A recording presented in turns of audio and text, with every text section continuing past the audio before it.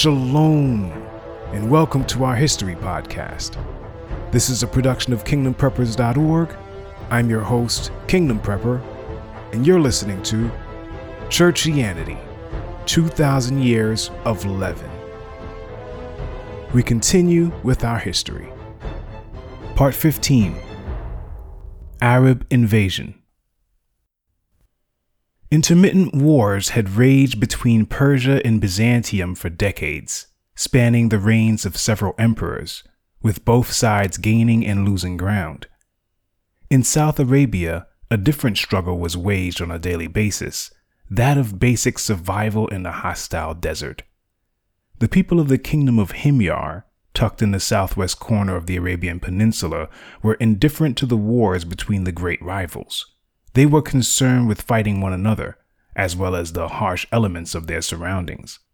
In 590, a disaster far to the south shifted and broke the existing patterns of alliance and hostility, writes Susan Wise Bauer in the History of the Medieval World. In the center of Himyar, near the city of Marib, a man-made dam had been built back in the days of the Sabian kingdom. The dam closed off the Wadi Dana, the valley that collected rainwater and runoff from nearby mountains during wet seasons, usually only April and a 30-day period in July and August.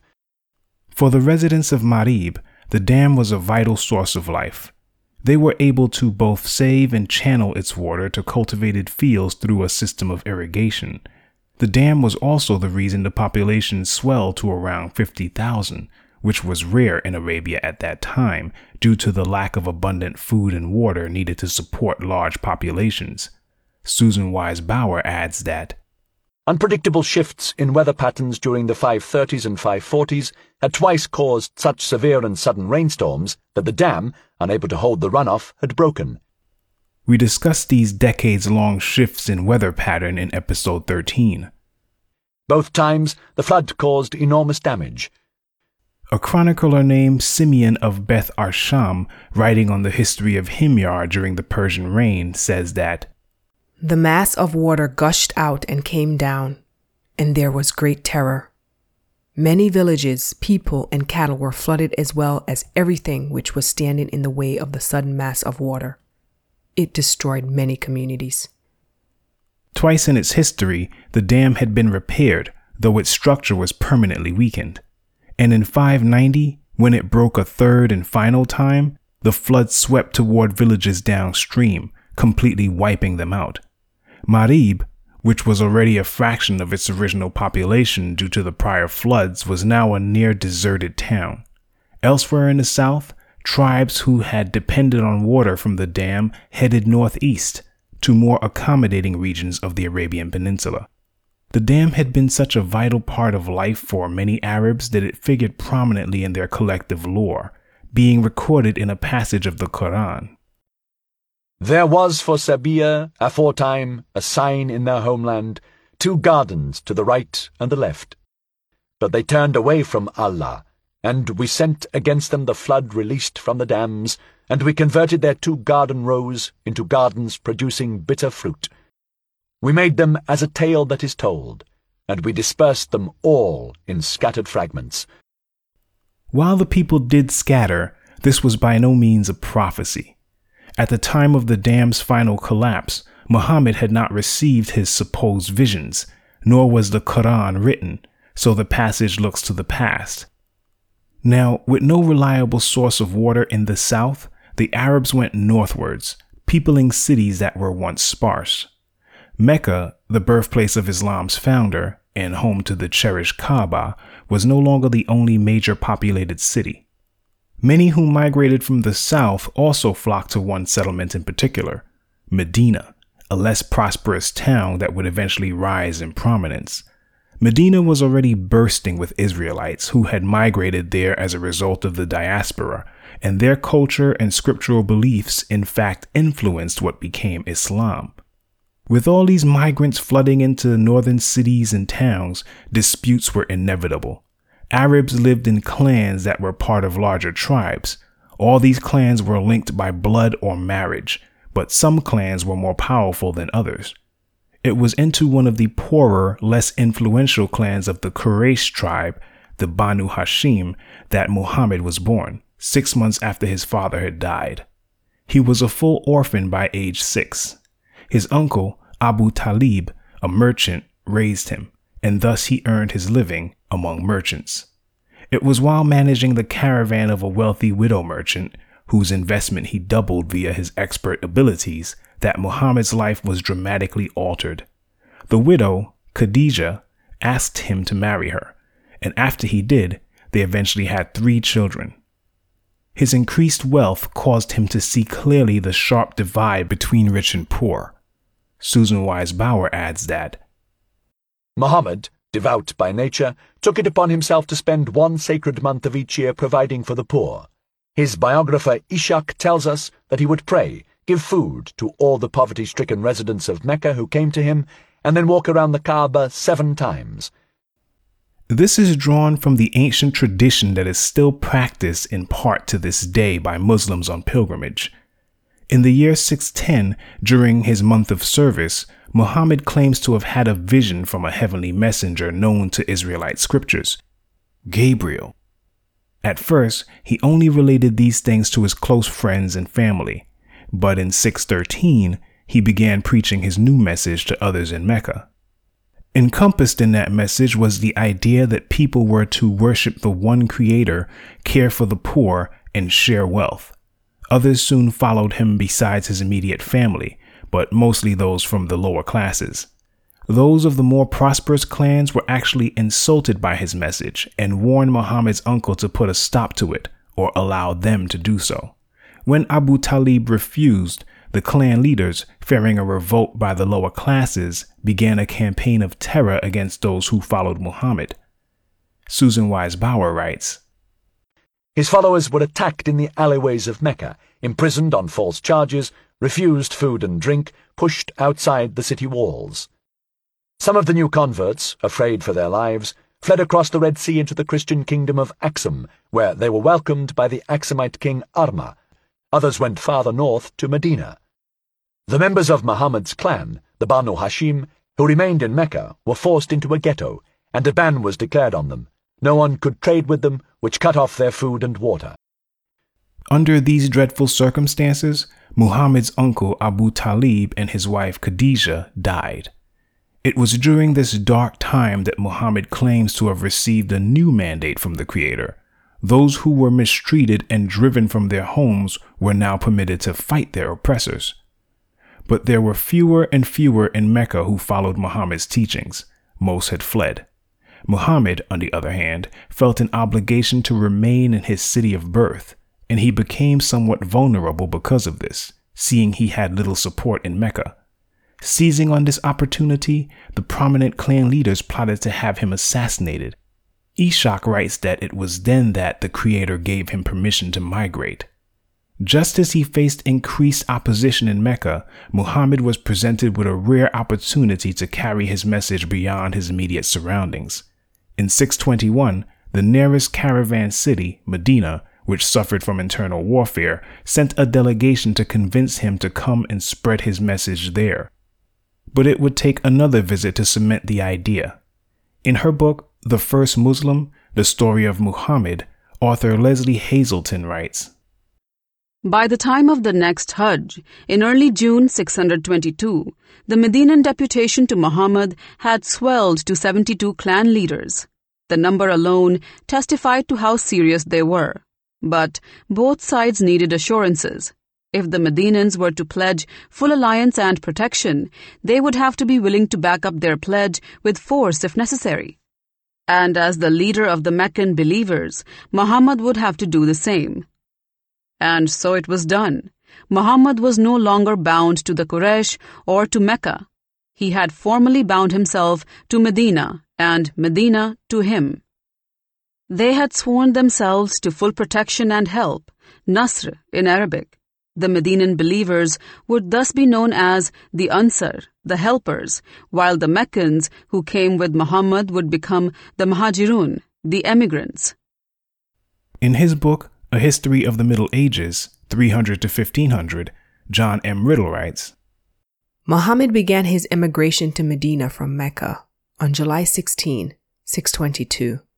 the day that begins the new Muslim year, and the year 1 AH for after Hijrah, literally meaning after the severed relationship, or more loosely, after the emigration. To this, Leslie Hazelton adds, That summer of 622, the Hijr, sometimes written in English as Hajira, began. The word is usually translated as emigration, but its Arabic root, hajar, carries great psychological weight. It means to cut oneself off from something, with all the wrenching pain that the term implies. Indeed, the Quran would eventually see the emigrants as having been expelled from Mecca. The Quraysh disbelievers have driven out the messenger and yourselves from your homes, it would say. This would feel more like exile than emigration. Upon arrival in Medina, Muhammad suddenly became not only a religious leader in the eyes of his followers, but a civil authority to unbelieving Medinans as well. Those who followed him, however, were known as the Ummah, and they were the most powerful community in Medina, though all were promised equal rights by Muhammad, whether they were male or female, believer or unbeliever. That said, unlike Hebraic Messianism or Christianity, which had no kingdom or cities to call their own upon their inception, Islam had Medina. It was practically Muhammad's city. But with so many having followed him by immigrating from Mecca, that being some 200 families, there was not enough food to go around. To acquire needed food and supplies, some Muslims resorted to raiding caravans that wound their way through Medina.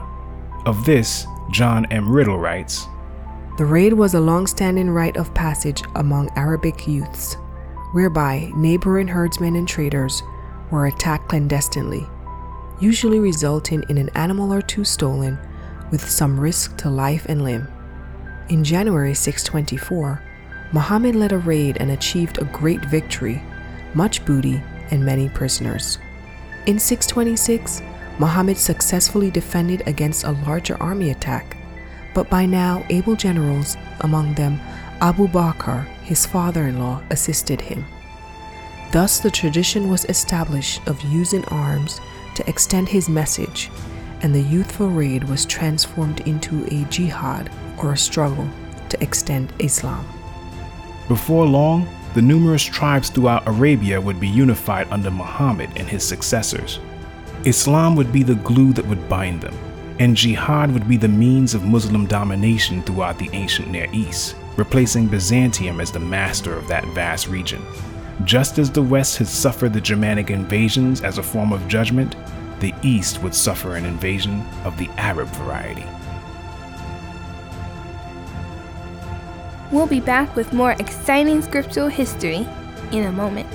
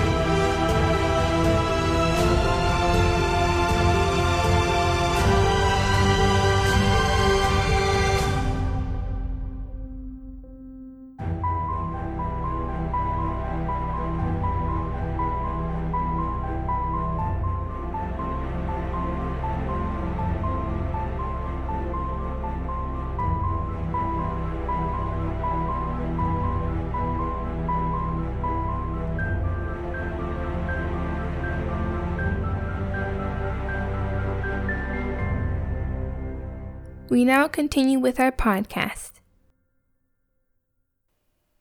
Peace came to Arabia under Muhammad, as tribe after tribe joined his Ummah, setting aside their personal disputes in favor of their surrender to what they believed was a higher calling, Islam. Even his former home in the city of his birth, Mecca, opened its gates to him in 630, allowing his army to enter without violence. He came to be seen as a prophet and religious leader there also. The Muslims of Arabia now had a common identity, and it was the Israelites of the settlement of Yathrib, which came to be called Medina, meaning city, who informed Muhammad that he and his people were thought to be the descendants of Abraham through his son Ishmael. Muhammad thought highly of the Israelites at first, and held that theirs was an older revelation on which his new revelation had built. Even Jerusalem, which ranked third among the three most sacred sites to Muslims, was held in high regard. In the beginning, Muhammad taught his followers to prostrate themselves in prayer and turn toward Jerusalem, for the Kaaba in Mecca was contaminated by idols, so they were to focus their attention on the spiritual center of the Israelites instead, that being Jerusalem. Mecca had been considered the most sacred place even before Muhammad or Islam came into being. Worship in the city centered on the Kaaba, a cube-shaped granite shrine that, in Muhammad's time, was dedicated to the Nabatean deity Hubal, which was surrounded by a pantheon of lesser deities. Allah was but one of the many deities Arabs served at the time. Within the wall of the Kaaba was the famed black stone, thought to be a meteorite that had dropped from the sky and therefore linked heaven with earth in the mind of the Arabs.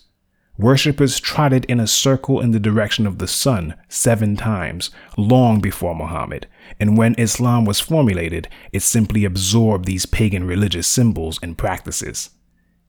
It was for these very reasons that Muhammad taught his followers to pray toward Jerusalem. In January of 624, all of that changed. The Israelites of Medina were resolute in their position. They would never accept Muhammad as a prophet, nor his new religion.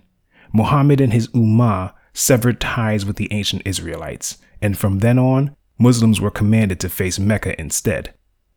Professor Thomas F.X. Noble, who teaches history at the University of Notre Dame, says, "It's very interesting the way Muhammad always tried to leave a certain amount of room for the great old city of Mecca. In some ways he had rejected that city, in some ways that city had rejected him, in other ways he always tried to embrace that city, as indeed it would finally come to embrace him."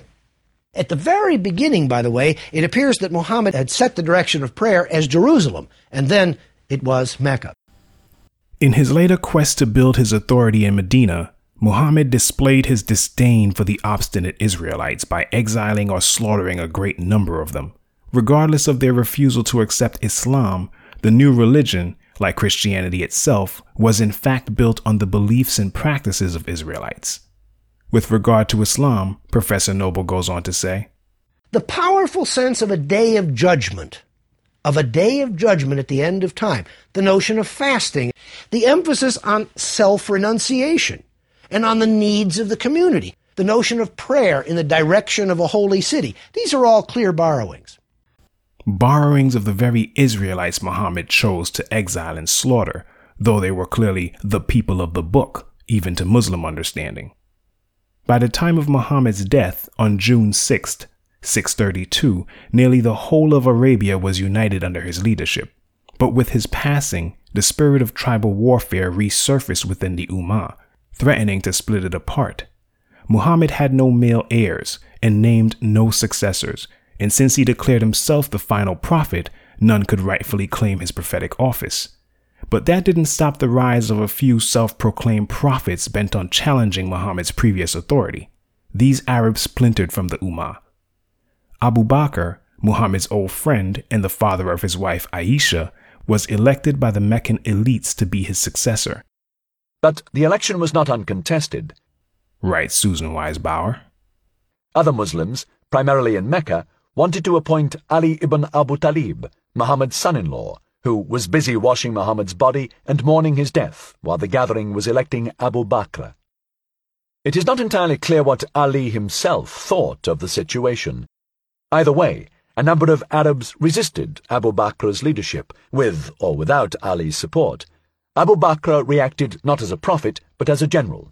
He divided his own followers into 11 armed groups under 11 competent commanders, and assigned each one the task of subduing, by force, the areas where resistance to his leadership was making itself known.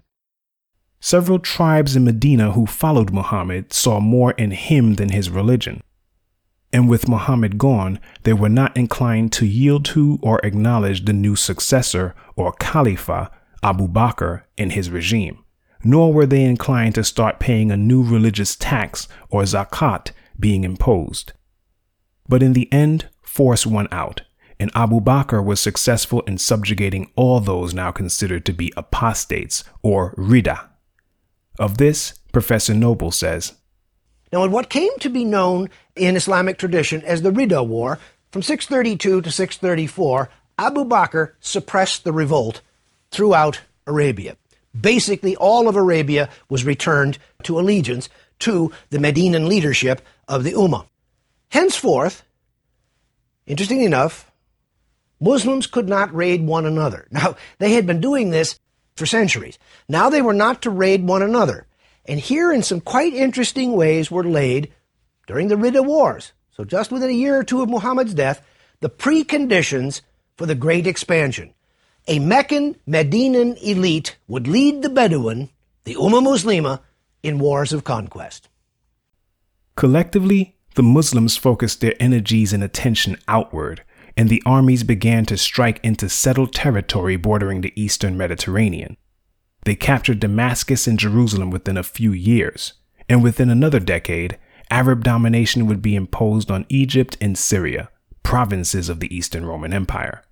And the Persian Empire, which then consisted roughly of what is Iraq and Iran today, would come under domination as well and effectively be destroyed. By the 690s, the Muslims were striking into North Africa, which they captured. Indeed, Arab expansion seemed altogether unstoppable, and it is no question that this was ordained by Yah, mostly as a judgment on the known Christian world, particularly in the East. By the year 720, their rule stretched from the Pyrenees along the border between France and Spain to the Punjab of modern northwestern India and Pakistan, and from Morocco on the Atlantic coast to the Hindu Kush Mountains in today's northern Pakistan and Afghanistan. Once a collection of nomadic tribes who opposed one another as they eked out their survival on the harsh steppes of the Arabian Peninsula, the Arabs now sought more fertile and well-watered lands. The Byzantine and Persian powers had long held them in check, however, together with their bitter personal conflicts. But Muhammad, his successors, and Islam had unified the Arabs, and the two great powers, Byzantium and Persia, had exhausted each other in lengthy wars. There was never a more perfect moment to strike than the decade in which they chose to do so. The Byzantine Empire and the Persian Empire were exhausted after their wars with one another in the 6th and early 7th centuries, says Professor Philip Dayleader.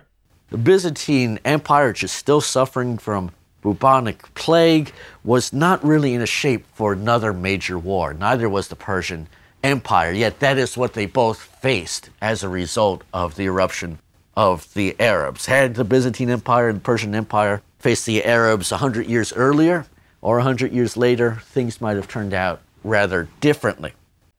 While the Muslims were successful in capturing Byzantine provinces within their Eastern Empire, Philip Dayleader adds that they did not succeed, however, in capturing Constantinople. Like so many groups before and then afterward, Constantinople was simply too tough a nut for them to crack. The Arabs certainly tried besieging Constantinople in 674 and launching a massive attack against Constantinople in 717 and 718. But once again, thanks to its magnificent defensive position, Constantinople was able to hold out against these attacks. That said, their overall conquest is still quite impressive. In fact, so successful was their collective Arab invasion that the many nations and territories they managed to seize within the first century of expansion remained in their power indefinitely. Well, all but one. Professor Noble explains. It's very interesting to keep in mind that with the exception of Spain, and in Spain, the Reconquista, that is to say, the reconquest of the Iberian Peninsula by Christians from Muslims, the reconquest in Spain took 800 years. But every other territory conquered by the Muslims in this explosive first century remained Islamic and remains Islamic today. Over time, these conquests comprised a vast empire which we call the Islamic Caliphate. But during the Arab expansion, various caliphs came and went, while the Caliphate faced internal problems. Several prominent families with ties to Muhammad vied for control over the centuries. Author Chris Wickham, in his book Medieval Europe, writes, "The actual politics of the Caliphate were not as stable as the structure of the state. The immediate successors of Muhammad maintained a central control over army strategy and resources, which was effective, but was resented by the armies flush with success and wealth. When the Caliph Uthman was murdered by dissident troops in 656, civil war followed, and an interruption in Arab expansion. In 661, Muawiyah, Uthman's cousin, from the Umayyad family, distant relatives of Muhammad, won that war and became Caliph, 661–80. The Umayyads, based in Damascus in Syria, continued to rule for nearly a century. The Umayyads were defeated in 750 and almost wiped out as a family, and a new family took over the caliphal office, the Abbasids, who were descendants of Muhammad's uncle and thought to be much closer to Muslim religious legitimacy. The Ulids, descendants of Muhammad himself, via his daughter Fatima, expected to be the beneficiaries of the revolt, but were not, and remained after that, for the most part, a permanently disappointed family, although with considerable religious and social prestige. The Abbasid family would hold the caliphal title for centuries to come, until it was seized from them by the Ottomans in 1517. Seeing Arab control of conquered lands has held throughout time, reaching down to the modern day, we can see that they are among the clay toes of Nebuchadnezzar's statue in Daniel 2, alongside the iron toes of the vestiges of the Roman Empire, which itself still exists as well. These and other powers that comprise the other clay toes will be ruling until the very day that the stone kingdom of true Israel, prophesied in Daniel 2 verse 34 and 44–45, will destroy them all. That wraps it up for this episode of Churchianity, 2,000 Years of Leaven. A production of KingdomPreppers.org, this episode was written, produced, and hosted by yours truly, Kingdom Prepper. All praise, honor, and glory are due to my boss, Yah Elohim, and to his right hand, Yahushua HaMashiach. You can access the transcript for this episode on our website. Yah willing, our history will continue in the next podcast. Shalom.